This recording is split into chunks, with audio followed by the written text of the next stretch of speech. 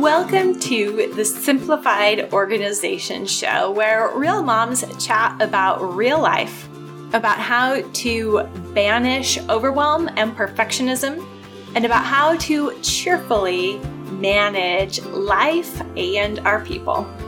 I'm your host, Misty Winkler, second-generation homeschooling mom of 5. I write and podcast at simplyconvivial.com about homemaking, homeschooling, and doing life cheerfully. And I'm also author of the new book, How to Use a Planner Without Wasting Time. You can find it on Amazon or at my site, simplyconvivial.com. Today I have part 2 of my conversation with Ashley Weaver. Ashley is a former English teacher and a current homeschool mom of 3 elementary-aged kids. She shares about her favorite biblically based, Charlotte Mason-inspired homeschool resources and tips on her YouTube channel, Joyful Noise Learning. Ashley loves to make people laugh and inspire them to live life from the joy of Jesus among the noise in home and homeschooling. In our first episode, we talked about handling life when we feel scattered. And she mentioned that she had 3 practices that she does when she feels scattered. In episode 1, we covered her first tip, which was time blocking. And today we have this other 2 practices. I'm excited to dig into those with you now. I call myself an easily distracted homeschool mom. Mm-hmm. I probably self-diagnosed ADHD, but I have never been clinically diagnosed, but I call it easily distracted. So as someone who's easily distracted, when you add distractions in, it doesn't help at all. It is like the most worst thing that you could do when you're feeling scattered. So one of those big things is the phone. And I know we all have that, and that's just an easy distraction that's there. So setting timers on my phone. Do I listen to them every day though? Not always. I try. I'm like 15 more minutes phone. Just that's it. But putting away that phone, and a lot of that is like my homeschool block. I know we get a lot more done and focused time when my phone isn't even with me. Mm-hmm. I can put it in my room, not even have it near me. And it's just hard because it's just a habit. It's just always there. Mm-hmm. But putting away those distractions where you're looking at other people and you're seeing what they're doing, and you can easily just think, oh, I'm not doing it like she is. So I'm getting distracted thinking, oh, I'm stuck in those thoughts of, I'm not good enough and all those things. Yeah, that's always not fun. But the less you're on that social media, the more you're focused on what's right in front of you and your kids and your home, your work that God has given you, then you'll feel a little less scattered because you're focused and you can put those away and they won't distract you anymore, right? Mm-hmm. Yeah, I was reading a book, I think it was last year, or maybe 2 years ago, called Traction. But he started off by saying distraction. Pointing out that connection in the words, which is there. And it's like, why have I never noticed that before? But distraction means you have no traction. It's taking away from your traction in your real life. Whoa. Oh my gosh, that's so good. I need to write that down somewhere. I don't have any sticky notes. I'll have to remember it. No traction. Oh, because it's distraction. That's amazing. That's so good. Yeah. I got off social media about 2 years ago now, almost 2 years. And I remember that. I remember your post. And I was like, bye, Misty. But I saw you an email and yeah. Anyway, go ahead. Yeah. It was amazing, just the pull that was still there for so long.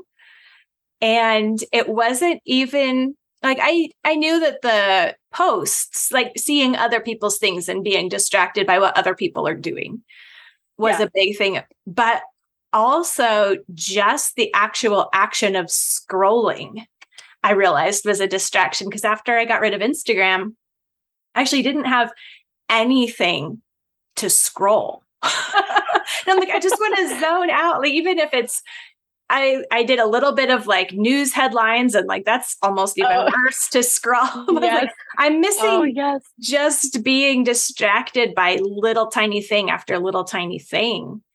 And it took a while, but my ability to read a long sentence was increased after I stopped practicing scrolling and distraction and practice that attention, like you were talking about earlier, where attention is something we're supposed to be teaching our kids, but it might be something we need ourselves too.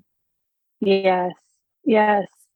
Oh, that attention. And I've noticed, the same problem is the more I'm on a social media platform scrolling, the less I'm able to read. Like the sentence, my eyes just dart over the page and I have to bring it back. And oh, it's so frustrating when that happens. So I do make sure I read every day still too. And I haven't even joined TikTok. I was like, I'm not even going to touch that. You other people, you can have your TikTok. I don't mind my Instagram. I'm off Facebook except for groups, but yeah.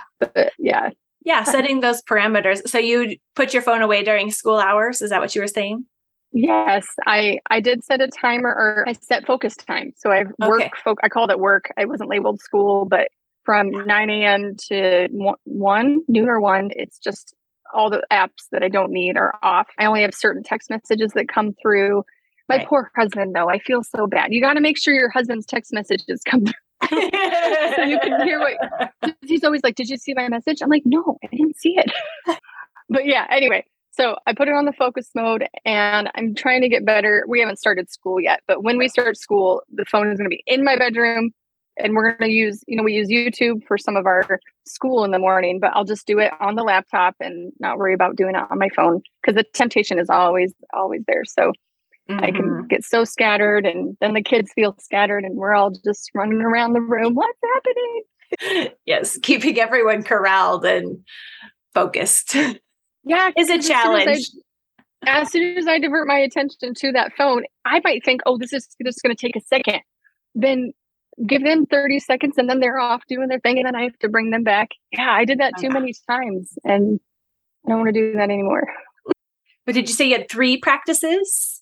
Yes, I know that when I get scattered, sometimes it means I have too many things that are trying to crowd for priority, like either in my head or actual tasks and things that are being done.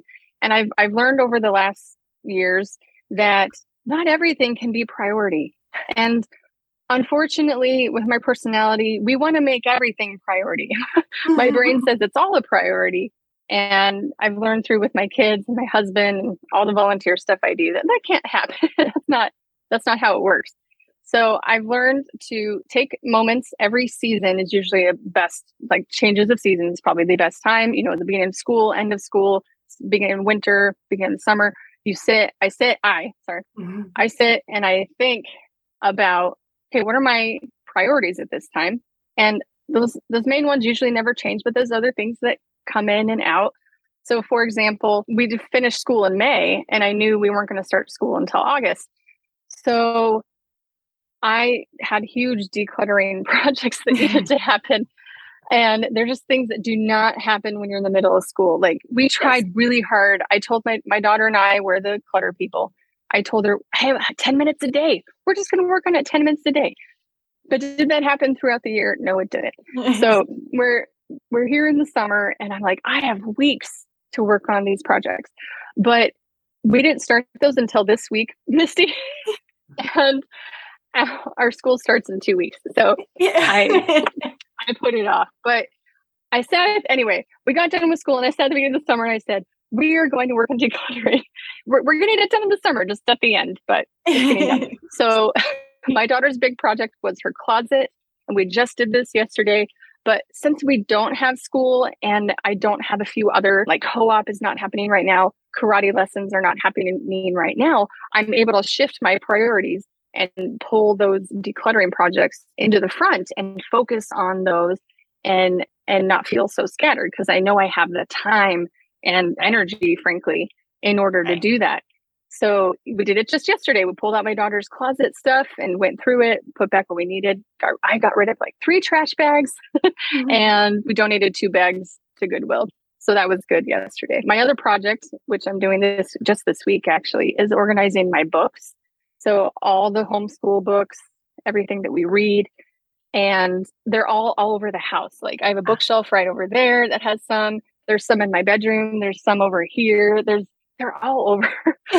So my goal is to pull them all into the basement right here, make a nice big pile of everything, go through it all, get rid of what I don't need, and then find and decide where are we going to store these, where I can easily find them, and what order, all those things I have to think through.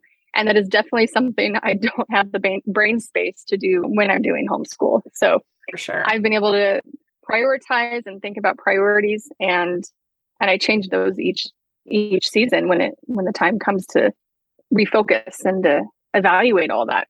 Mm-hmm.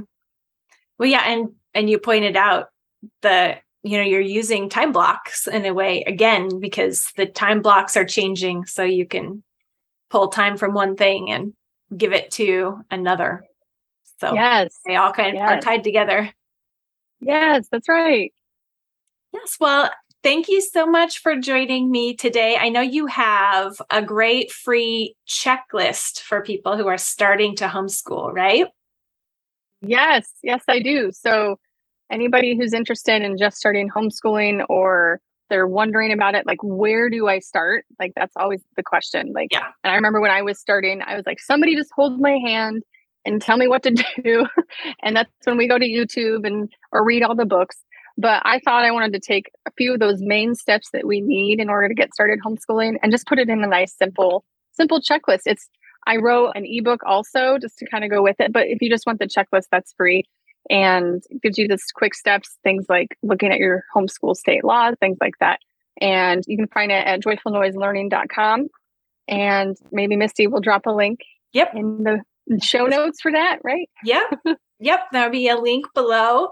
And it's a great resource for, learning about just the different steps, because sometimes we feel scattered because we haven't identified what all the steps are to do something. We're just like, it's so much. But when you have specifics lined out, it's just easier to manage it in our head and our expectations and do the next thing. Yes. And it's step by step. I call it my step-by-step guide to get started homeschooling. So it's start on step one.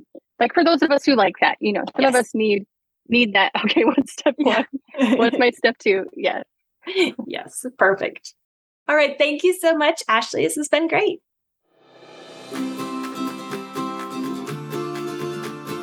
Thank you so much for joining me for this episode of the Simplified Organization Show. Go back and watch part 1 if you haven't yet of my conversation with Ashley, where she talks about being easily distracted, easily scattered, but yet manages life with diligent practices. You can find Ashley's checklist for getting started homeschooling at the link below, or visit Joyful Noise Learning. And I also linked Ashley's channel below, which is full of videos that will encourage you and help you homeschool better. Ashley mentioned vocations in this episode, and if you want to learn more about what she was talking about there, just visit simplyconvivial.com/vocations to get my free vocations guide. It will help you to apply the Repent, Rejoice, Repeat motto across your responsibilities in life.